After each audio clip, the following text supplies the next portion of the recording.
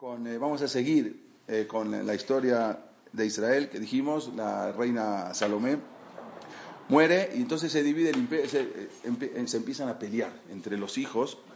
Uno se llamaba Hyrcanos y otro se llamaba Aristóbulos. Acá vemos esto que podemos ver acá. Este era el rey Hyrcanos, porque ¿qué pasó? Él era Cohen Gadol también, o sea, fungía como Cohen Gadol y también como rey. O sea, él siguió a, digamos, la dinastía, ¿no?, de su mamá. Entonces, Cohen Gadol, el sumo sacerdote, y también era rey. Pero su hermano se llamaba Aristóbulos. Nada más, veamos un detalle. Exactamente. Veamos los nombres. No, ¿sí? Aristóbulos, Urbanos, ¿sí? No, ni Abraham, ni Isaac, ni Jacob, ni Moshe, nada. Aristóbulos, Urbanos. O sea, estamos hablando de Hyrcanos. Estamos hablando de que ya estaban helenizados, o sea, ya habían perdido hasta los nombres, o sea, ya no era que le pusieron Alexander estaba permitido porque habíamos contado la semana pasada, pero ahora Aristóbulos, ¿quién le pone hoy en día a su hijo Aristóbulos? Se burlan, le hacen bullying en la escuela, ¿sí? Entonces, ellos eran sus los descendientes. Y como había muchas peleas entre ellos, dijeron, bueno, vamos a hacer una cosa. Aquí cerquita, en Siria, hay un general romano muy importante, se llama Pompeyo. Vamos a viajar los dos hasta allá, cada uno con su comitiva, ¿sí? Y vamos a que él decida, cada uno va a exponer su caso, y que él decida quién es el que tiene que ser el rey de Judea, ¿sí? Entonces, aceptaron. Viajaron cada uno, porque había muchos problemas. Hay que saber que cada uno tenía sus partidarios, o sea, no era uno solo. Algunos tenían toda su gente atrás y el otro tenía toda su otra gente, cada uno tenía intereses políticos. Es algo que se ve hasta hoy en día. Bueno, viajaron los dos hacia Siria para entrevistarse con Pompeyo y pedirle a ver que mediara entre ellos. Entonces, Pompeyo, hasta ese momento, como dijimos, Roma no estaba ni siquiera interesada en Israel. ¿Qué yo tengo que hacer ahí? Que se arreglen ahí los judíos. ¿Qué tenemos que hacer ahí nosotros?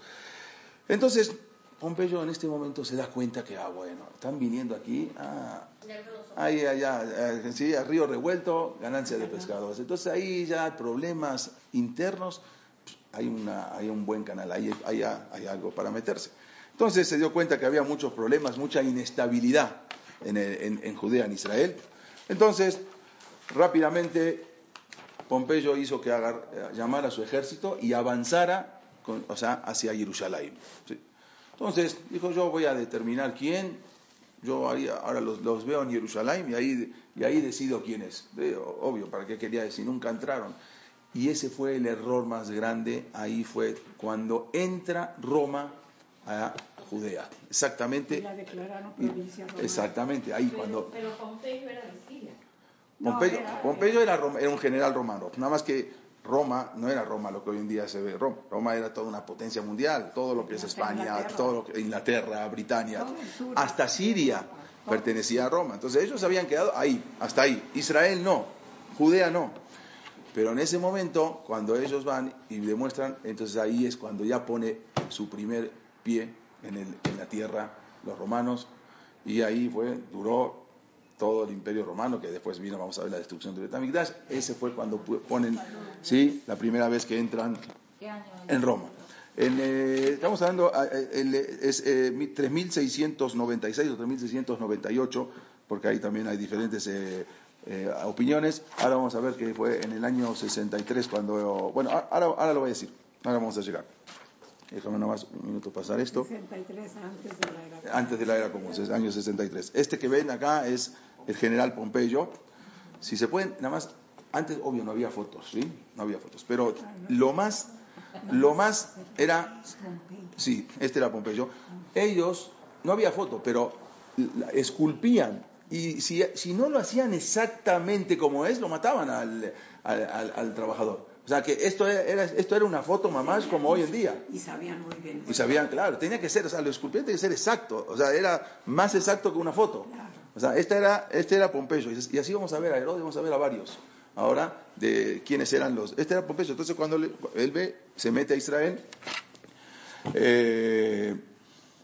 Cuando llega a Israel, llega a Judea, entonces él dice, bueno, vamos a una cosa.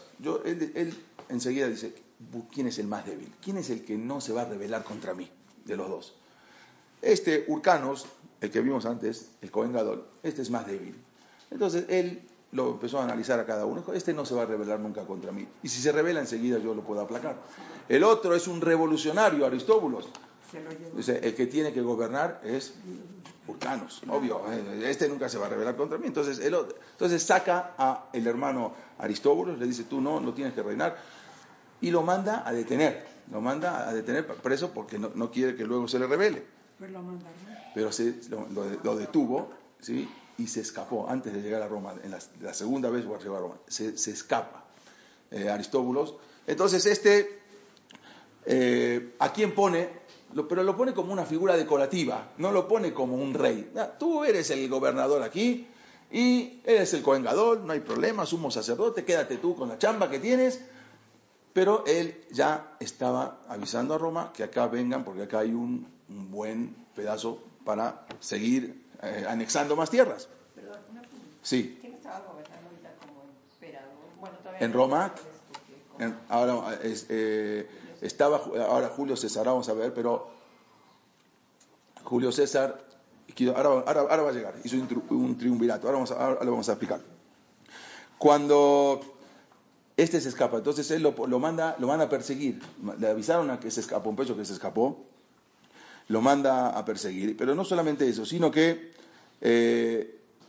ahora viene un problema que habíamos hablado anteriormente. ¿Se acuerdan cuando dijimos que había un Yohanan Cohen Gadol que era un Sadik, pero había hecho un error muy grave? Cuando él conquista el pueblo de Edom, ¿sí? Lo que hoy en día es Jordania, Edom es al sur, pero también dominó una ciudad que hoy en día se llama Petra. ¿La conocen? Esos son los idumeos. Idumeos. Ahora bien, dentro de los idumeos él los convierte también. Los idumeos los convirtió. Son nabateos. Nabateos. Y los idumeos también los convierte. Cuando convierte a los idumeos todo el pueblo, se equivocó porque no tenía que convertir. O sea, como dijimos, el pueblo judío no es un pueblo misionero, no es un pueblo que nosotros vamos exactamente, no somos proselitistas. ¿Qué pasa? Ese error tuvo Yohanan, habíamos dicho, Cohen Gadol, tuvo ese error, porque él, si bien dominó, pero no tenía que haber hecho, o sea, él cuando dominó le dijo, o se convierten o se largan de acá. Entonces, para no irse, se convirtieron, pero no eran una conversión bien hecha. ¿A quién convierte? También a todo ese pueblo. Entonces, había un rey que se llamaba Antipater. El papá de Herodes. El papá de Herodes. Ese rey, que supuestamente él decía que era judío. ¿Por qué? Porque se había convertido, pero no era una conversión verdadera. Entonces, se acerca el rey con Urcanos y le dice, tú no te preocupes, yo te voy a defender de tu hermano. Tú tráeme al poder, déjame entrar contigo en el poder, y cuando venga tu hermano, cuando los partidarios de tu hermano, Aristóbulos, yo te voy a defender, vamos a hacer una fuerza en conjunto. Y lo dejó entrar al poder. O sea, ahí fue cuando ponen también ahora o sea, ya pusieron pie en la tierra, ya están los romanos, y ahora están los idumeos, que eran goim, no eran yehudim. Y ahí viene, ahora se va a desencadenar todo este tema que venimos hablando ahora. Entonces, ¿qué pasa ahora? El rey era un rey, él fue y convenció, había un rey, se llamaba el rey Aretas III, era el rey de los nabateos, ¿sí? Y él convenció, era la ciudad conocida hoy, la ciudad de Petra, toda eso que se ve en las fotos, o el que tuvo oportunidad de ir, impresionante, algo increíble lo que hicieron, cómo se ve, todos los templos que hay ahí. Hay mucha gente que ha ido. Él convence al rey también Aretas para que se sume a la campaña ayudar, pero no es ayudar, ellos querían quedarse con el poder. Entonces le dicen a este rey judío, de los descendientes de los Macabín, de los Hashmonaim, dicen, no te preocupes, yo te voy a ayudar y te voy a traer a otro rey también para ayudarte. Y trae al rey de los nabateos y empiezan a llegar todos a Jerusalén, los romanos por un lado, los nabateos, todos empiezan a llegar supuestamente para ayudar. Cada uno quería llevarse su parte. Los romanos querían llevarse su parte. Estos quieren ayudar, cada uno veía su beneficio propio. Entonces, dijimos, cuando Pompeyo se da cuenta que se escapó a Aristóbulos, lo manda a detener. 3 meses tardó el rey Pompeyo en ingresar a Jerusalén. No era fácil ingresar, estaba toda amurallada. Entonces él quería entrar. 3 meses tarda en poder entrar y dominar a Jerusalén, hasta que pudieron entrar al Bet HaMikdash. Cuando entran, están los Kohanim haciendo el servicio, o sea, haciendo el servicio que se hacían de diario en el Bet HaMikdash. En ese momento, en la mitad de la boda, del servicio, en ese momento, y los Kohanim, cuando vieron esto, que entraban los romanos, que hasta ahora nunca habían visto a los romanos, o sea, nunca salieron y nunca vieron a lo que sabían que era un pueblo romano, pero no sabían, nunca los vieron y nunca entraron a Israel. Los Kohanim siguen haciendo la boda, siguen haciendo los korbanot, mientras van entrando los romanos al Bet HaMikdash. Ya estamos hablando del propio Bet HaMikdash.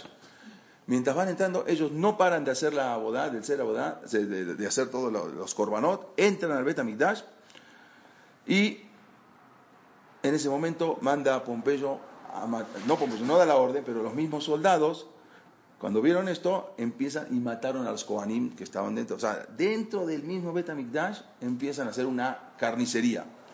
Matan ahí a los Kohanim. Aunque él no ordenó que los maten, Pompeyo no había ordenado que entren a hacer. No.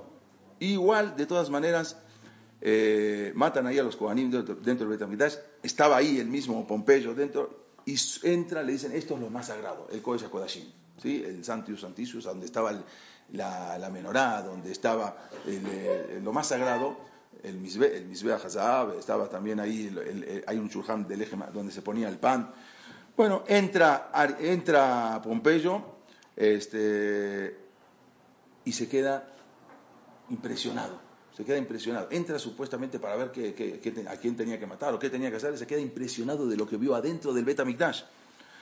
Entonces, él dice, no, les prohíbe tocar nada, sálganse de acá, de los que habían asesinado, ¿verdad? No pueden tocar nada del Bet HaMikdash, no pueden hacer nada. Se quedó tan impresionado que los obligó a todo su ejército a salir del Bet HaMikdash y no tocar absolutamente nada.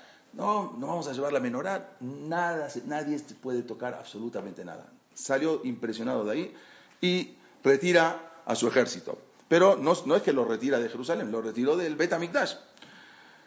Y ahí empezó una guerra contra ¿quién? Los partidarios de Aristóbulos. O sea, él había puesto, acuérdense, a Hurcanos, al más débil. Pero el otro se había escapado y estaba formando su ejército. Y pelean contra el ejército, contra los partidarios de Aristóbulos, y hacen una cacería, matan a 12.000 judíos en Jerusalén y en toda la parte norte, que eran los partidarios de Aristóbulos. El gobierno romano ya puso, dijo, aquí, para que sepan quiénes somos nosotros, mandan y matan a 12.000 judíos, 12.000 judíos que eran partidarios de Aristóbulos. Entonces dijimos Pompeyo, él confirma como Cohen Gadol, solo como Cohen Gadol, ¿a quién? Al más débil, a Hurcano, sí, tú quédate como Cohen Gadol, no pasa nada, no me molestas. Pero no como rey. No como rey, ya ni como gobernador, ya quédate aquí como Cohen Gadol. Entonces, con este suceso se acaba el reinado, la época de los Hashmonaim. Esos 103 años que duraron los Hashmonaim, los Maccabim, toda esa revolución de Hanukkah, ¿se acuerdan que habíamos dicho? Que fueron sucesos que habíamos dicho quiénes eran los reyes, que fueron los gobernadores, luego reyes. Acá con esto se acaba. Esto fue la última época que se acaban, ya cuando termina la época de los Hashmonaim durante 103 años, ya empezaron a dominar ahorita ¿quién? Pompeyo, los romanos. No solamente es que mata, asesina, sino que se lleva también prisioneros a 12.000 judíos a Roma. 12.000 judíos también se los lleva prisioneros a Roma, incluido también la familia de Aristóbulos, toda su familia de este revolucionario, y allá los venden como esclavos. Los venden, como los ponen en el mercado de esclavos, los venden como esclavos. Y habíamos contado la semana pasada que después de un tiempo se daban cuenta que los patrones, los dueños, se daban cuenta que no servían como, el judío no sirve como esclavo. ¿Por qué? Shabbat, Yom Tov, no, ahorita no trabajo, y Shabbat no trabajo, no, pero ahorita viene Rosh Hashanah, pero te voy a pegar, pégame, pero no trabajo. Entonces ya, ¿sabes qué? No sirve como, los liberaban. Perdían dinero, no importa, los liberaban. Entonces ya se empezaron a hacer su propia comunidad en Roma. Pero no solamente en Roma, en todo el Imperio Romano. En Roma, en Britania, en España, en todo lo que pertenecía a Roma, se empiezan ellos a hacer su propia comunidad, porque ya estaban libres. ¿Qué hacemos? Ya no vamos a regresar a Israel, si hay una revolución ahí que no se puede ni estar ahí. Y aquí estamos, el que fue a Roma, nada más vea lo que es esa ciudad. Imagínense esa ciudad hace 2000 años, las construcciones, es algo impresionante. ¿Unos hombres o hombres y mujeres? No, hombres y mujeres, familias enteras. Sí, hola, ¿cómo estás? ¿Qué tal? Familias enteras. A ver, hay que hacer... No, por favor, no, hay que hacer un lugar. Aquí también puedes, ¿eh?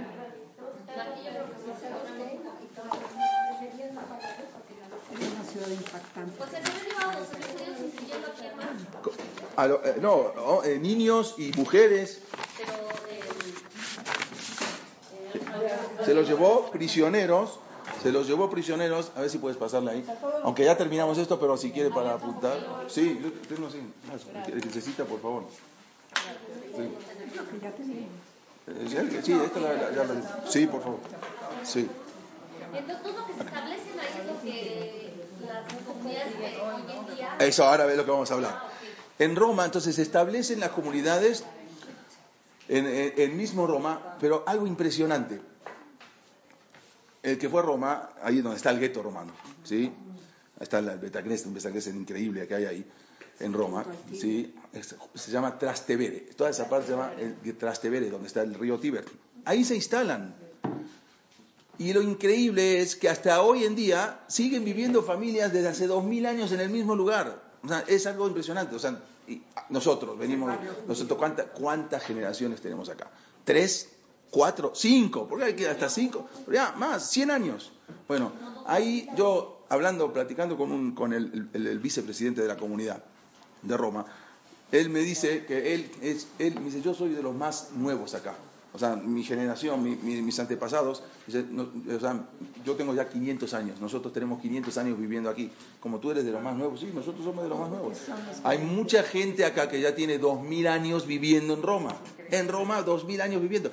Que son gente que los trajo Pompeyo y los trajo Titus, después cuando destruyó el Bet Hamikdash, y los vendió como esclavos y luego se liberaron y siguieron viviendo ahí. Y ahí siguen. Y me empezó a mencionar los apellidos. Varios apellidos, gente que siguen viviendo ahí hace 2000 años. ¿Siguen judíos? ¿Siguen judíos? Sí, de la comunidad. Van al CNIS y tienen 2000 años viviendo en el mismo lugar. O sea, ni se cambiaron. Hagan de cuenta que... Los trataban bien. Ahí sí, cuando los liberaron los trataron bien. Obvio, sí tuvieron con el correr del tiempo muchos problemas, pero estamos hablando que en ese tiempo, sí, claro, que después que los liberaron los trataron bien. Incluso Titus, cuando trajo, también, vamos a ver más adelante, cuando destruye el Bet Hamikdash, trae a muchos judíos que los pone a construir. El Coliseo Romano, lo dijimos la semana pasada, el Coliseo Romano fue prácticamente construido por judíos. Entonces, como agradecimiento a sus dioses por haber destruido Jerusalén. Construye Jerusalén, destruye Jerusalén y construye el Coliseo Romano. Es una cosa va con la otra.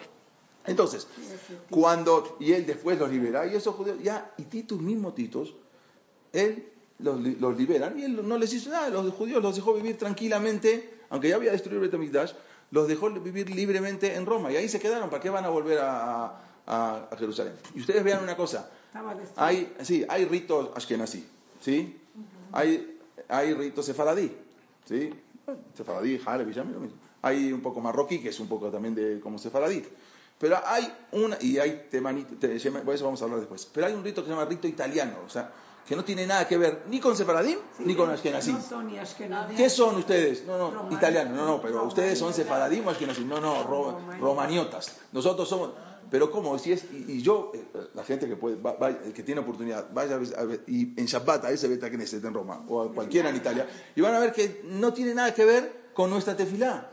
Porque ellos, dicen, nosotros tenemos la tefilá que desde el Bet Hamikdash nos quedamos con la misma, y no fuimos pasando por Israel, y luego por Babel, y luego por España, y luego por acá, y luego por Siria, y luego por México. No, nosotros directamente... nos quedamos 2000 años y seguimos lo mismo como se estudiaba como se rezaba en el Bet Hamikdash. Entonces, muchas veces van a ver en la Haftará, por ejemplo, en Shabbat, que leemos. A veces dice, cuando se termina, se lee una cosa que se llama Haftará, una vía. Dice, acá terminan los sefaradim, acá terminan los ashkenazim. Y dice, Kames Ayemim Italkim, acá terminan los italianos. Los italianos no tienen nada que ver ni con sefaradim, porque son de los mismos que se habían quedado desde aquella vez, desde Pompeyo. Estamos hablando antes de que se destruya el Bet HaMikdash. Y siguen viviendo en el mismo lugar. En Italia, pero no todos los que viven en Italia hoy son descendientes de eso. O sea, también hubo mucha mezcla. Estamos hablando que hay muchas familias que vivían.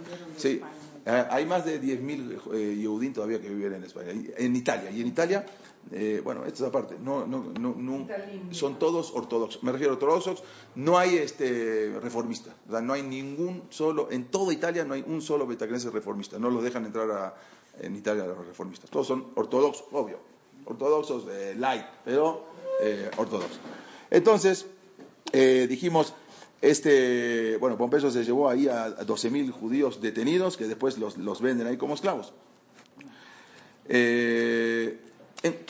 Recién preguntaron, bueno, ¿quién quedó como gobernador entonces en Judea? Vamos a decir Judea, vamos a llamar, cuando digo Judea, es Israel, es Kenan, Judea, porque ya la llamaron a Judea. ¿Quién quedó como gobernador? No, porque dijimos, a Hyrcanos lo tenían como Cohen Gadol, como una figurita de Cohen Gadol, era un Cohen Gadol. Así tú vas a fungir como Cohen Gadol. Entonces manda a uno se llama Valerio Flaco, era uno de los de romanos, lo mandan a que sea el gobernador. Lo primero que hace cuando llega a Judea es anula el Sanedrín. ¿Se acuerdan que el Sanedrín lo había restituido la reina Salomé? Entonces él lo primero que hace es anula el Sanedrín y empieza a destruir las ciudades. Se aprovecha de esa drástica situación que estaba viviendo Judea con toda la revolución, las guerras, y él comienza a hacerse de los fondos del Bet HaMikdash. Acuérdense que en el Bet HaMikdash había una obligación, había que donar shekalim, o sea, la gente había que donar medio shekel, cada uno tenía obligación, y había que donar porque con eso se hacían los korbanot, las ofrendas, y todas las cosas que había en el Bet HaMikdash. Entonces había unas cajas, unas alcancías, pero una caja que de ahí era todo para el Bet HaMikdash. Entonces él agarra todo ese tesoro, todo ese dinero y empieza a utilizarlo, Valerio Flaco, ¿sí? Eso nos hace acordar un poco acá en México la situación, ¿no? Que siempre el gobernador lo primero que hace es agarrar de las arcas y bueno, saquear las arcas. Así. En Veracruz no pasó tampoco en ningún lado. Bueno, todavía estábamos en el año 63, todavía antes de la era común. Entonces, con esa empieza a hacerse con los fondos del Bet HaMikdash, pero en Roma se enteran de que la obligación era ser gobernador, la orden era ser gobernador, no tocar, no malversar los fondos. Entonces lo mandan a destituir desde Roma, lo sacan a Valerio Flaco y mandan a otro que se llamaba Gabinio, ¿sí? Había otro gobernador, uno era peor que otro, pero igual, sí. Sí. Ahora, sí. Uno malo y uno peor. Sí, uno malo y uno peor. Sí, algunos eran buenos, pero Gabinio, en el año 54 antes de la era cristiana, antes de la era común, entonces mandan a Gabinio para que sea ahora, porque el otro no hizo el trabajo que tenía que hacer, lo mandan a que sea el gobernador. Asume como gobernador, dijimos, en el año 54, y también se dedica a vaciar las arcas de Jerusalén, del Bet HaMikdash, hizo lo mismo que el otro, hasta que el pueblo judío se cansó. El pueblo judío tiene una cosa, que no aguanta ser dominado, pero cuando lo dominan y no pasa nada y no tratan de influir, no pasa nada, aceptan. Pero ahora resulta que empiezan y no le pueden hacer nada, entran y dominan y sacan el dinero del Bet HaMikdash y ellos imponen órdenes, entonces se empieza a rebelar. Hubo una rebelión, y esa rebelión los romanos ya trajeron más ejército, toman ahora a 30.000 judíos y también los venden como esclavos y los mandan no solamente lo venden como en todo el Imperio Romano, pero el Imperio Romano era África, era el norte de África, o sea, los venden por todos lados, los sacan de ahí, los van y los venden a los judíos como esclavos. Entonces también ahora lo destituyen a Gabinio porque también salió un ladrón y ponen ahí, asume como gobernador en el año 54. Dijimos una rebelión, y entonces antes de pasar, en esos tiempos todavía estaba Aristóbulo. ¿Se acuerdan que Aristóbulo se había escapado, después lo detuvieron? Y él entonces lo matan, muere envenenado Aristóbulos, era uno de los poquitos ya que quedaban de los Hashmonaim. Acuérdense que ahorita de los que quedaban eran Aristóbulos y Urcanos. Todos los demás ya no existían más.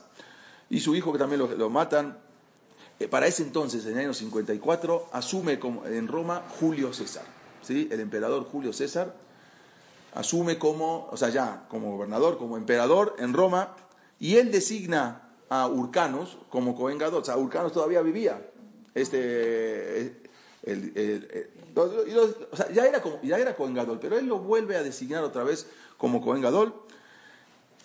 Y acuérdense que había Antipater. ¿Se acuerdan que Antipater venía no era Yehudí? Entonces él dijo que quería ayudar. De los idumeos. Entonces lo pone a Antipater como procurador. Dice, acá todos los que mandamos desde Roma salen rateros.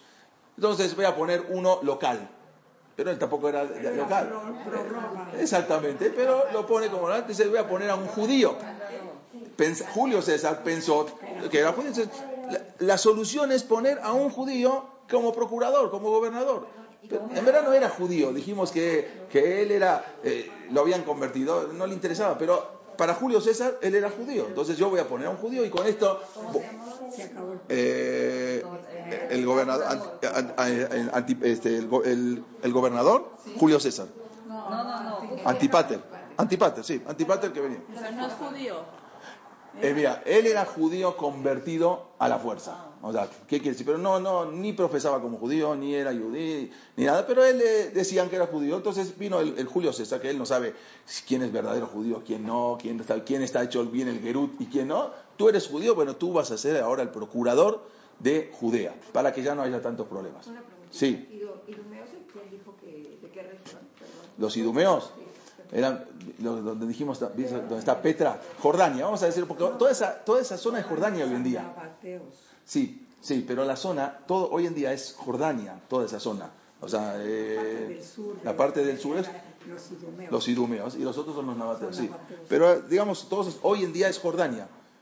Yo iba a traer un mapa, se me olvidó, pero bueno, me habían pedido, ¿no? Sí. Exactamente, sí, se me olvidó. Estuve de viaje. Perdón la semana pasada que, no estuve acá, pero por eso no sí les avisaste, ¿no? Okay. No, voy a traer se me olvidó, la semana que viene uno más grande para que podamos ver. Entonces, Pompeyo habían hecho Julio César, había hecho un triunvirato, o sea, que entre tres que dominen, o sea, que sean los gobernadores de Roma, que era todo el imperio romano. ¿Quiénes eran? Estaba Cayo Julio César, que era Julio César, Pompeyo, y había otro que se llamaba Craso. Estos tres eran los que dominaban, digamos, todo el imperio romano. Se llamaba el triunvirato. Así, el imperio romano. Era enorme, exactamente. Entonces lo dividieron entre ellos. Pero en el año 48 se pelea Pompeyo con Julio César y lo matan, muere Pompeyo. Entonces se convierte, ahora vuelve a ser a otra Julio César ya como el único ahora, digamos, gobernador, el único César romano. Ahora, Pompeyo. Craso también lo destituye también. Él se queda con todo el imperio romano, pero Julio César, sí, que ahora lo vamos a ver aquí. Aquí lo vemos también, está un poco chiquita la foto, pero bueno, como dijimos, es como una imagen verdadera. Julio César fue bueno con el pueblo de Israel. Ahora, escuchen una cosa, ahora van a ver una cosa increíble. Viene un gobernador o un emperador benévolo con el pueblo de Israel. Cuando es benévolo, Israel se empiezan otra vez a mezclar.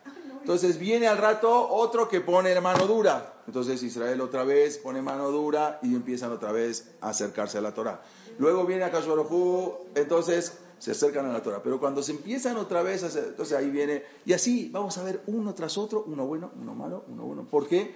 Porque Akash Baruj Hu dice, bueno, quiero que Israel, siempre lo que habíamos explicado desde el principio, cuando el pueblo de Israel se empieza a asimilar, ahí es la mano dura de Esab. Cuando es la voz de Jacob, la Torá, Esab está tranquilo, pero cuando Israel se empieza a asimilar, ahí viene el pueblo. Es la presión para que el pueblo de Israel pueda volver a su cauce y pueda mantenerse como pueblo y podamos seguir hasta donde estamos hoy en día. ¿sí? Esa presión hace que el pueblo de Israel pueda encaminarse. Entonces, este Julio César hace unos decretos muy generosos contra el pueblo de Israel. Por ejemplo, él restituye el Sanedrín. Él mismo dice, no, el Sanedrín tiene que ser la palabra del pueblo de Israel. Restituye el Sanedrín. Y había una obligación que cuando había un decreto que todo judío debe hospedar a los soldados romanos en su casa. O sea, cada uno tenía que hospedar dos o tres soldados. Imagínense un soldado romano adentro de su casa con su esposa, con sus hijos. ¿Qué puede uno? Y seguro eran guapos. Claro que sí, 100%, seguro. Uh-huh. Y para ser soldado tenía que ser musculoso, grandote. Bueno, ahí adentro. Entonces, él era un decreto terrible. Y el que no podían decir que no. Este Julio César dice, no, esto no va más. Quita ese decreto. Ningún judío necesita hospedar a ningún soldado romano. Por ejemplo, también él ordena que se prosiga con los trabajos dentro del Bet HaMikdash. Nadie puede ingerir en la boda, en el trabajo del Bet HaMikdash. Entonces, ¿y a quién dijimos que nombró como procurador? Antípater. Antípater tenía un hijo, ¿sí?, muy carismático, que se llamaba Herodes, ¿sí? El rey Horus, el rey Herodes. Y él lo pone como primer cargo. Dice, tú al primero, su hijo, lo pone como primer cargo, el rey Horus, el rey Herodes. Vamos a ver qué tan buena palomita, digamos, era este rey. Ahora vamos a ver, ¿sí? Ahora, exactamente. Entonces, ya llegamos al rey Herodes, que aunque no era rey, pero lo puso el papá para que esté en el primer cargo después de él. Entonces, mientras seguían los revolucionarios en el norte, los revolucionarios eran los que estaban con Aristóbulos, aunque ya lo habían matado, pero ellos no querían el poder. Viene el rey Antípater, manda a su hijo, encárgate de estos revolucionarios en el norte, y él dijo, no te preocupes, papá, yo me encargo. Horus, el rey Herodes, se va hacia el norte a pelear contra los revolucionarios que eran partidarios de Aristóbulos. Entonces, él era descendiente de los edomitas, de los idumeos, así, exactamente, edomitas, idumeos. Tenían, como dijimos, él sabía que nunca lo iban a aceptar como rey, porque era goy, nada más que convertido a la fuerza. El complejo de que no lo y él dice, nunca me van a aceptar como rey. Si aquí yo no me impongo a la fuerza, los judíos no me van a aceptar nunca como rey. Entonces, algo tengo que hacer para forzarlos a que me acepten como rey. ¿Qué hizo? Entonces, él ya lo pone, él se manda a matar. ¿A quién van a poner como rey los judíos? A los descendientes de los Hashmonaim. O sea, a mí nunca me van a aceptar como rey. Entonces, yo tengo que asesinar a todos los descendientes de los Hashmonaim para que cuando ya no quede ninguno, ahí me van a decir, bueno, no hay otro, ya, tienes que ser el rey. Entonces él era paranoico, él manda a asesinar a todos. No solamente, ahora vamos a ver, él manda a asesinar a su esposa, a su suegra, a sus hijos, a todos los que veía que eran descendientes de los Hashmonaim. Él manda a matar a todos. Incluso, cuenta la Gemara, cuenta el Talmud, que había una joven que él se había casado también con ella a la fuerza, y ella era la última descendiente prácticamente de los Hashmonaim. Entonces, sí, Mariano, entonces ella se avienta del balcón y dice, si alguien viene el día de mañana y dice que yo soy descendiente de los Hashmonaim, tienen que saber que es mentira, porque ella era la última, aunque quedaban, ahora vamos a ver otros, pero se suicida para que no vengan a decir el día de mañana que alguien todavía sigue de los Hashmonaim, que hay algún descendiente. Entonces él, dijimos que aparte de ser cruel, Herodes era como paranoico. Él se imaginaba que todo el mundo estaba complotado contra él. Él siempre pensaba, la persona que veía, viene a matarme, y lo mataba. O sea, era algo impresionante lo que no solamente eso, sino también a los más sabios, dice la cuenta de la Gemara, que mandó a matar a todos los hajamim, porque los rabinos son los que conducen al pueblo de Israel. Entonces, estos quieren hacer una revolución contra mí, manda a matar a todos los hajamim, a casi todos, la mayoría de los grandes hajamim, estamos hablando de la época de los Tanaim, algo impresionante, a todos. ¿Qué pasa? El Sanedrín, que habían puesto, porque todo esto, el rey de los reyes, o sea, digamos, estaba Julio César en Roma, él le debía, él tenía que responderle a Roma. Entonces, el Sanedrín estaba muy en desacuerdo, y aparte, había jajamín del Sanedrín que habían quedado, mandaron a matar muchos jajamín. Entonces, el Sanedrín dice, no puede ser. Y encima él mandó a matar a los propios judíos, porque a todos los partidarios de Aristóbulos. Entonces, lo mandan a citar. Mandan a citar al Sanedrín. ¿A quién? A Ordus, preséntate en el Sanedrín. Le van a hacer un juicio.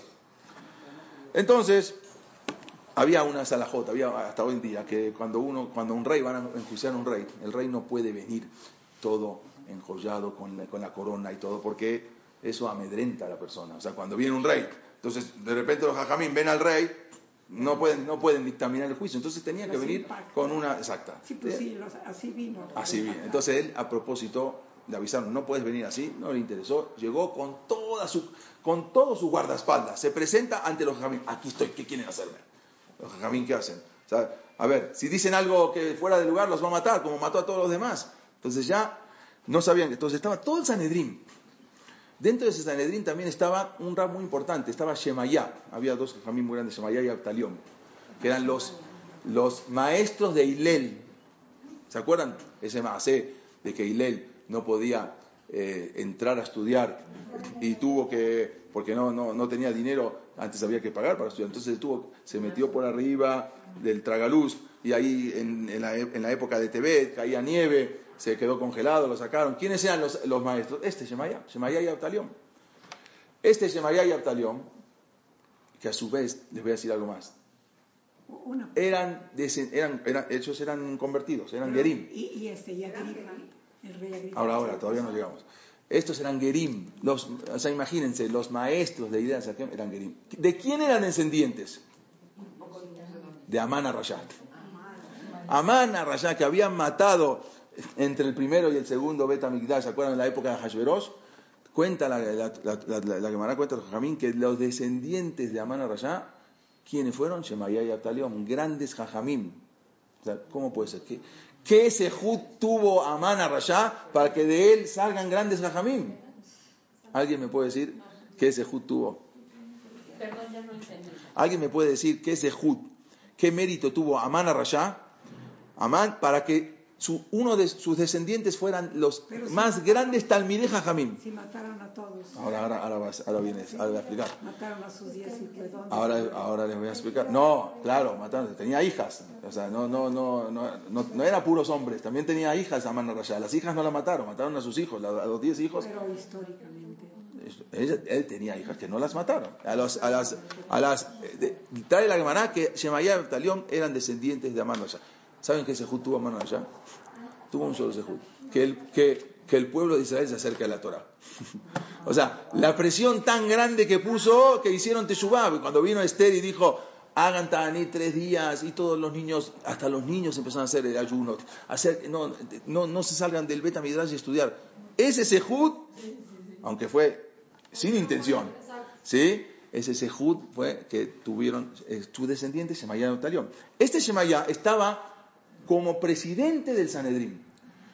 Cuando todo el Sanedrín se queda callado porque se asustan con la presencia de Herodes, con toda su comitiva y con todos sus soldados, entonces dice, bueno, a ver, ¿qué me tenían que decir a mí? Nadie abrió la boca. No sabían qué decir. ¿Qué van a decir? Entonces salta Shemayá y los reprende. Dice, ¿cómo ustedes se quedan callados? Ustedes tienen miedo que los maten. Está mal lo que están. Entonces, él reprende al Sanedrín. Todo esto lo está viendo Herodes. Incluso estaba ahí también el Cohen Gadol. ¿Quién era el Cohen Gadol? Urcanos. Urcanos era el Cohen Gadol. Pero también él dice, bueno, déjenos pensar un día. No podemos tomar una determinación. A ver, ¿cuál es o sea, qué te vamos a dictaminar? Danos un día. Y le dio un día, pero ese día, al otro día se escapó. ¿Qué? ¿Me están dando un día? Gracias. Al otro día nunca más lo encontraron. En ese momento no encontramos a Herodes. Acuérdense que Shemayá fue el que reprendió a todo el Sanedrín. Ahora les voy a decir por qué. Entonces, bueno, les voy a decir por qué. Más adelante viene Ordus y manda a matar a todo el Sanedrín. ¿A quién deja? Al único que deja vivo, ¿a quién? A Shemaya. Al que lo reprendió, al que lo reprochó, fue al único que dejó vivo de todo el Sanedrín. Él manda a matar a todo el Sanedrín, uno por uno. ¿Pero por qué? Si justamente el que lo reprochó era él, los demás se quedan callados. Dice, ustedes no tienen pantalones. Él fue el único que me dijo lo que tenía que hacer. A él sí lo voy a dejar vivo. Y fue el único que quedó vivo. Shemaya, a todos los demás, al Sanedrín, Ordus los mandó a matar. Entonces, él era Ordus era un gran Herodes, un gran admirador de todo lo que es la cultura romana. Vio lo que eran los romanos. Entonces, manda a construir grandes proyectos en Israel. Hasta hoy en día, manda a construir Masada. Toda la fortaleza de Masada, ¿quién la hizo? Ordus, el rey Herodes. Manda a construir el Herodión, que también era después ahí donde dice que está enterrado ahí su tumba. Manda a construir Cesarea, toda la ciudad de Cesarea, algo impresionante. Pero vean, todo es como romanos. Entonces él, un gran constructor.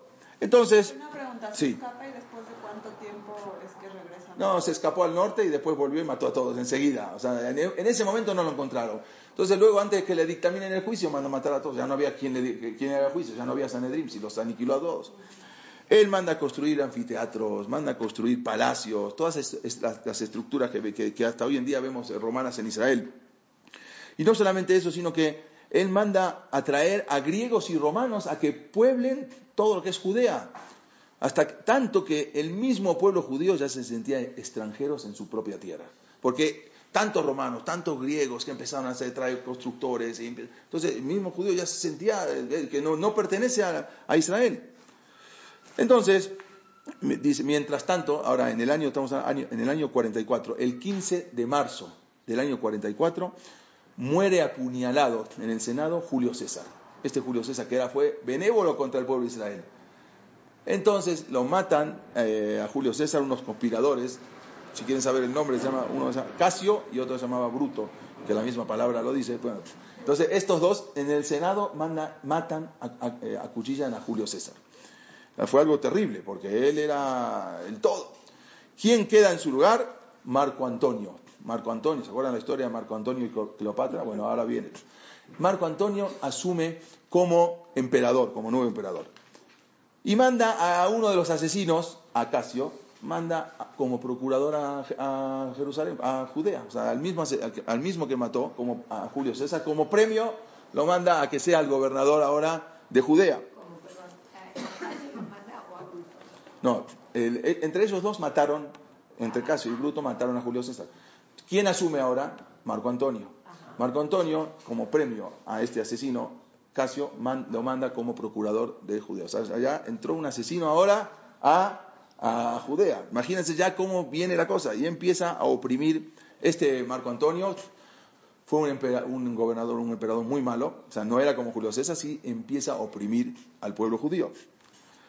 Mientras tanto, Antipater, el papá de Herodes, es envenenado, muere y lo ponen a quien como rey absoluto, ahora a Herodes, el rey absoluto en Judea.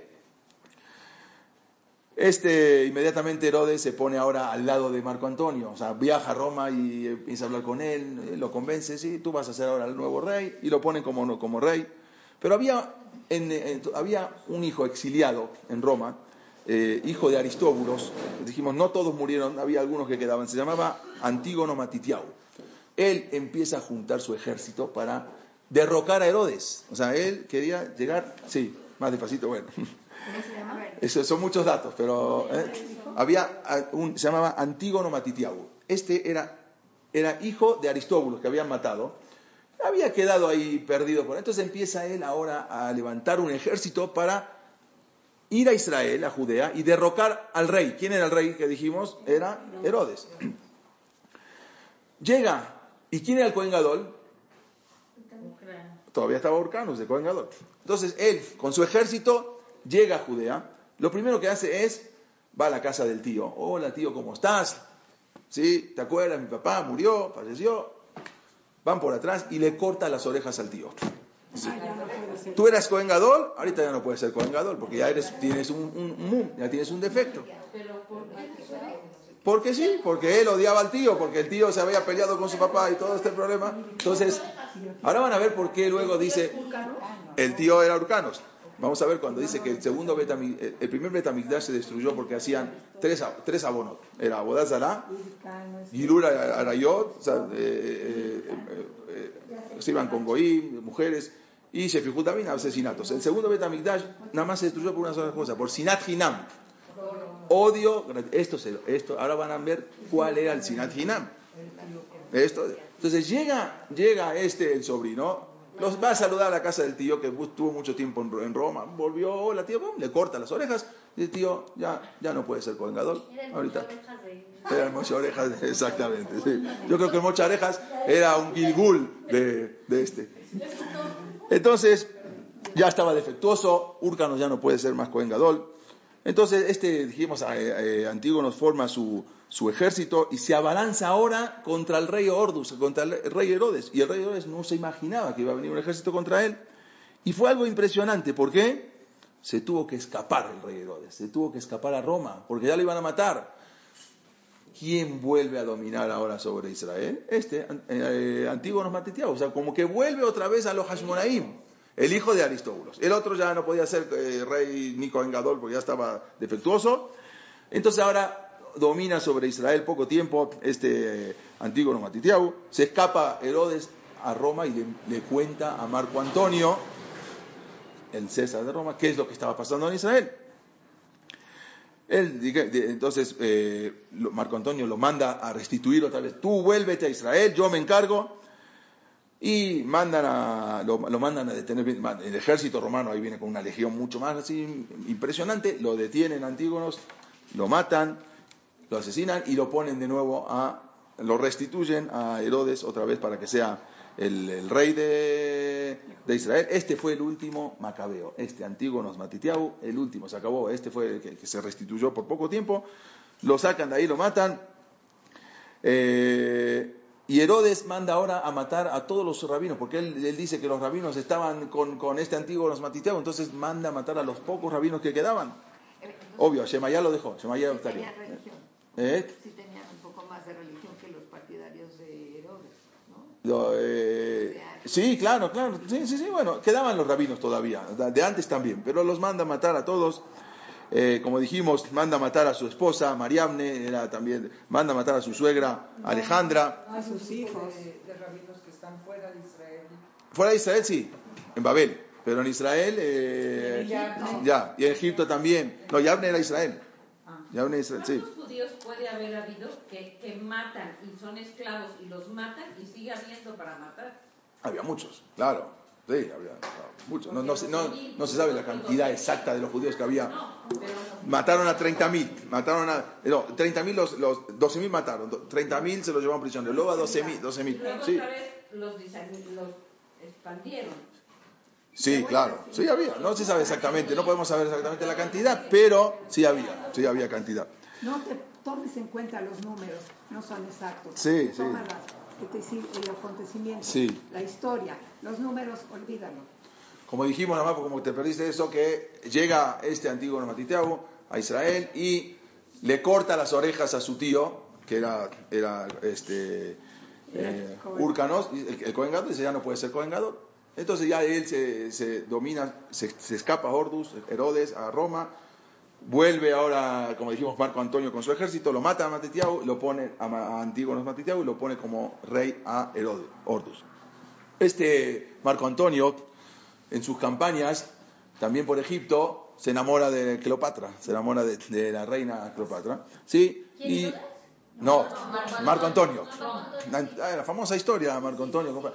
Y él ya enamorado, ya como que ya no le da importancia al reino, como ya deja que Roma pase lo que sea, ya estaba él en otra onda, ¿sí? Y se dedica más tiempo a estar con Cleopatra. Entonces, Roma también se queda un poco desprotegida, se levanta Octavio, le declara la guerra, ¿sí? Porque dice, esto ya no tiene capitán. Este barco no hay capitán, lo vence a Marco Antonio en la batalla. Hay una batalla, la batalla se llama Batalla de Actium, el 2 de septiembre del año 31, antes de la era común, y ahí asesinan a Marco Antonio, asesinan a Cleopatra, a las dos. Hay quien dice que se suicidaron o los asesinaron. Bueno, no vamos a entrar en el caso. Y Octavio es proclamado ahora como nuevo emperador romano, el 16 de enero del año 27. ¿Dijo algo de Marco Aurelio? ¿De quién? ¿Marco Aurelio? No, Marco Antonio, sí. Vamos a ver luego Marco. Se saltó a Agripa. Sí. Se saltó a Agripa, rey de Judea. No, todavía, ahora vamos a llegar. Este Octavio es el conocido como el César Augusto, ¿sí? El César Augusto es el conocido como Octavio. Acuérdense después, porque el 27, año 27, antes de la época, sí. Julio, antes el César Julio había puesto un calendario, que era el calendario juliano. Luego pone el calendario de Gregorio. Bueno, Gregorio, sí, exactamente. Después viene Gregorio por Gregorio, pero es como el gregoriano, exactamente. Perdón, todo esto Sí. quedó Herodes al final. Quedó como rey. Mientras Herodes queda como rey de Judea. Ahora vamos a hablar de Herodes. Este César Augusto, como dijimos, uno malo, uno bueno. Él fue benevolente con el pueblo de Israel. Él ordenó prohibir tocar los fondos del Bet HaMikdash. Incluso él con su esposa, muy famosa, Livia se llamaba la esposa. Livia, la esposa. Ellos enviaban frecuentemente korbanot, ofrendas, para que las hagan en el Bet HaMikdash. Ellos también querían participar, y en el Bet HaMikdash se permitía aceptar ofrendas de los goyim. Entonces ellos aceptaban las ofrendas. Entonces César Augusto, él quería participar y mandaba constantemente korbanot, ofrendas, para que hagan por él, por su pueblo, y su esposa también de Libia.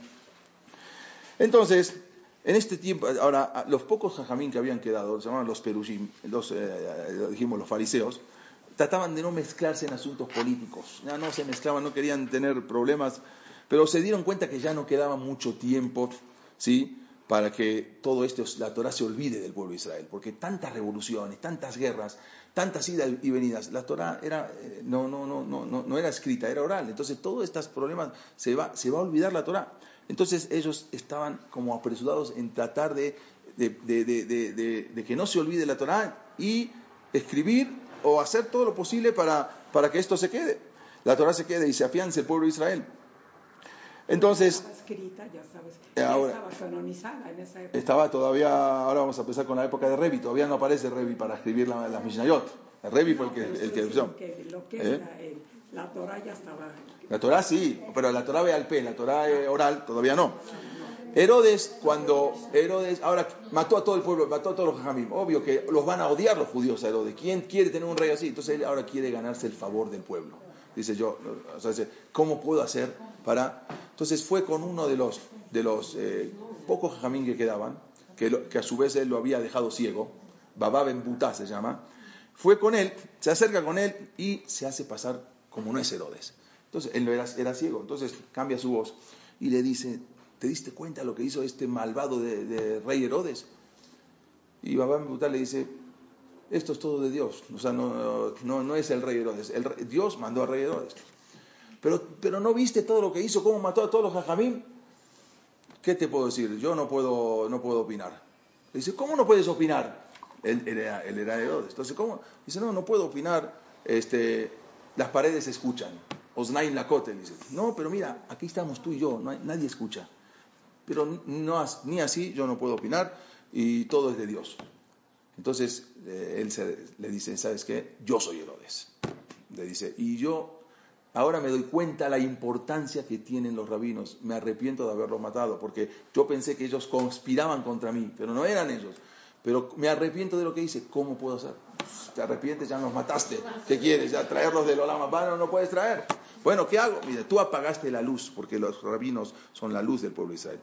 Los que dictan, los que te dicen cómo conducirse. Tú tienes que volver a... ¿Pero cómo hago? Dice: la única manera es el Bet HaMikdash. Ya estaba muy derruido, estaba muy venido a menos, con tantas venidas, guerras.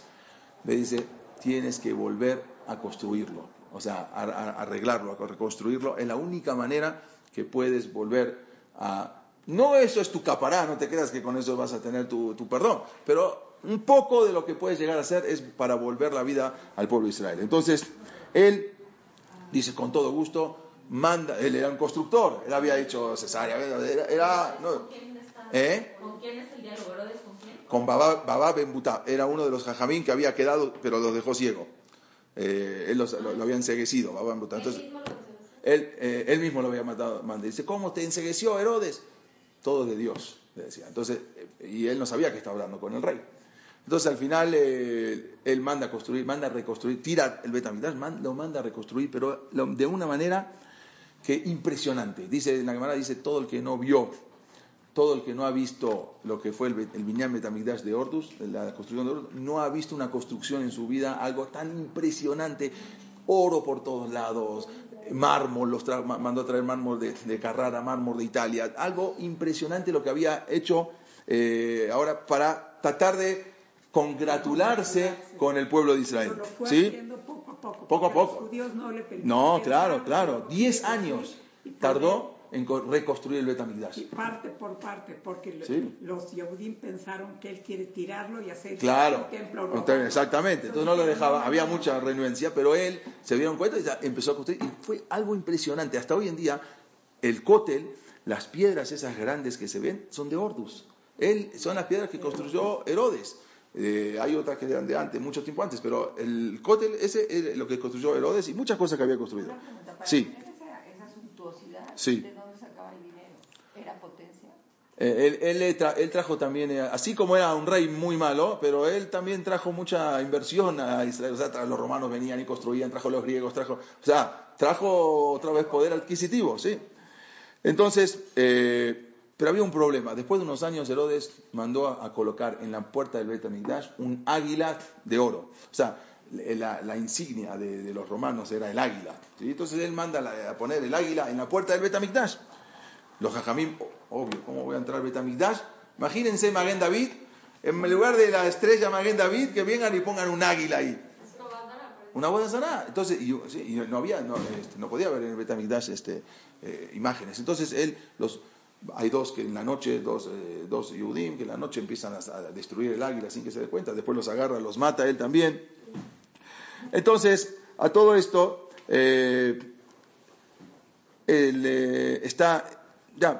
como dijimos, era paranoico, mata a todo el mundo, no aceptaba que es más, cuando se entera el César, ahora romano, de lo que estaba haciendo y todo lo que hizo, hay un dicho famoso que dijo así, dice, más vale ser puerco de este rey judío que hijo suyo.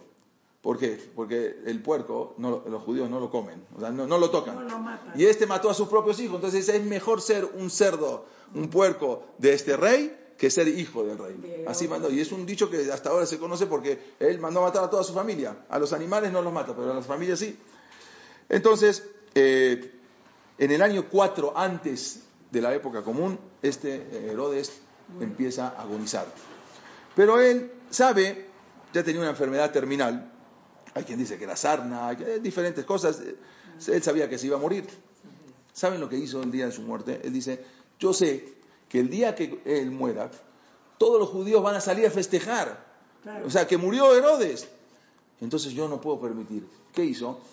Mandó a matar a un montón de niños. Él dijo que mandó a asesinar para que ese día sea un día de duelo. Entonces, cuando hagan duelo por los niños, automáticamente van a hacer duelo por mí. Entonces, no quiero que salgan a festejar, quiero que salgan a llorar. Pero ¿cómo van a llorar por mí? No van a llorar por mí. Si al revés, se van a alegrar. Manda a matar a todos los niños para que sea un día de duelo en recordatorio por él y por los niños. Entonces, es impresionante. Algo no podemos entender. Para que no se alegren, entonces, los judíos, que lo tomen como un día de duelo. Y sobre esto cuentan los evangelios. Ahora van a ver cómo la historia se distorsiona. Que vino el rey y le dicen, o sea, que vienen los astrólogos y le dicen a Herodes que van a ser un niño que, o sea, agarraron la historia de Moshe Rabbeinu, que vinieron los astrólogos y dijeron, van a ser el Salvador de Israel, tírenlo todos al río, ok. Les gustó el machote. Exactamente, agarraron el machote, entonces dijeron que vino Ordus, vino el rey Herodes, y le dijeron los astrólogos que van a ser el Salvador, el Mashiach, ¿sí? El Salvador de Israel. Entonces dice, bien Herodes, ¿saben qué? manden a matar a todos los niños. O sea, aplicaron un poquito la historia de acá. Entonces, manden a matar a los niños. Él mandó a matar a los niños por otra cosa, porque para que no festejen. Entonces, ¿y quiénes son esos que le vinieron a avisar a Herodes? O sea, según los evangelios, ¿no? Los que explican. Transgiversada la historia, cambiada la historia. ¿Quiénes son los que vienen a avisarle a Herodes de que van a ser ese Salvador? Los Reyes Magos. Esos Reyes Magos que le vienen a avisar, Melchor, Gaspar, Baltasar, son los que vinieron, los Reyes Magos que vinieron a avisarle que van a ser el Salvador. Entonces viene Herodes y manda a matar a todos los niños. Y esa es la historia porque justo coincide con que ya iban a ser Yeshua. Entonces, estaba por ahí la época, todo lo van poniendo. No, los Reyes Magos creo que sí, puede ser, no me acuerdo, no quiero decir, pero creo que sí, que mandan a decir que los santos inocentes, que mandan a matar a los inocentes, que el rey Herodes es un rey asesino, y ahí exactamente el rey Herodes manda a matar a todos los niños para que hagan duelo por él, y muere el rey Herodes y deja a sus hijos, pero ya no era uno solo, sino que ya se dividieron en varios. El rey se llamaba Herodes Arquelao, manda y había otro, Herodes Antipater, a él lo manda hacia Galilea, y a Herodes Arquelao, a su hijo, manda a Judea. Entonces se divide ahora el imperio, muere Herodes, este rey malvado, que los Jamín ya había matado tantos Jamín, aunque había hecho el Bet HaMikdash, eso fue una cosa buena que hizo, pero de todas maneras fue un rey malvado totalmente, que mandó matar a todos, ya a todos los descendientes de los Hashmonaim, ya no quedó ningún descendiente de los Hashmonaim, y este fue el malvado rey Herodes, que también acá lo podemos, este Julio César, que dijimos que era un buen rey con Israel, y este es Herodes, que aparentemente si uno lo ve acá parece un jajam, ¿o no? Vean. ¿Sí? Sí, aparentemente uno se hubiese confundido con un rabbi, por eso también lo confundió. Este era el rey Herodes que manda a matar a todos los jajamim, y se acaba esta época de los Hashmonaim ya cuando muere el rey Herodes, mató a todos, ya no existieron más los Hashmonaim, y así, desgraciadamente, como habíamos dicho, terminan los Hashmonaim. Habíamos dicho que empezaron bien, pero por algo terminaron mal, porque ellos usurparon el reino. No podían ser, ellos eran Juanim. Para ser el rey tenía que ser de la tribu de Yehudá, no de la tribu de Leví. Ellos usurparon, aunque al principio hicieron bien, que dominaron a los griegos con los Macabí, con toda la época de Hanukkah, pero luego con el correr del tiempo se asimilaron ellos mismos. Los mismos Hashmonaim estaban del lado de los saduceos, de los sedoquim, se asimilaron y todo el pueblo se helenizó. Por eso terminaron como terminaron los Hashmonaim, con el final de la época de Herodes. Y hasta aquí llegamos hoy, Santa Yen, la semana que viene.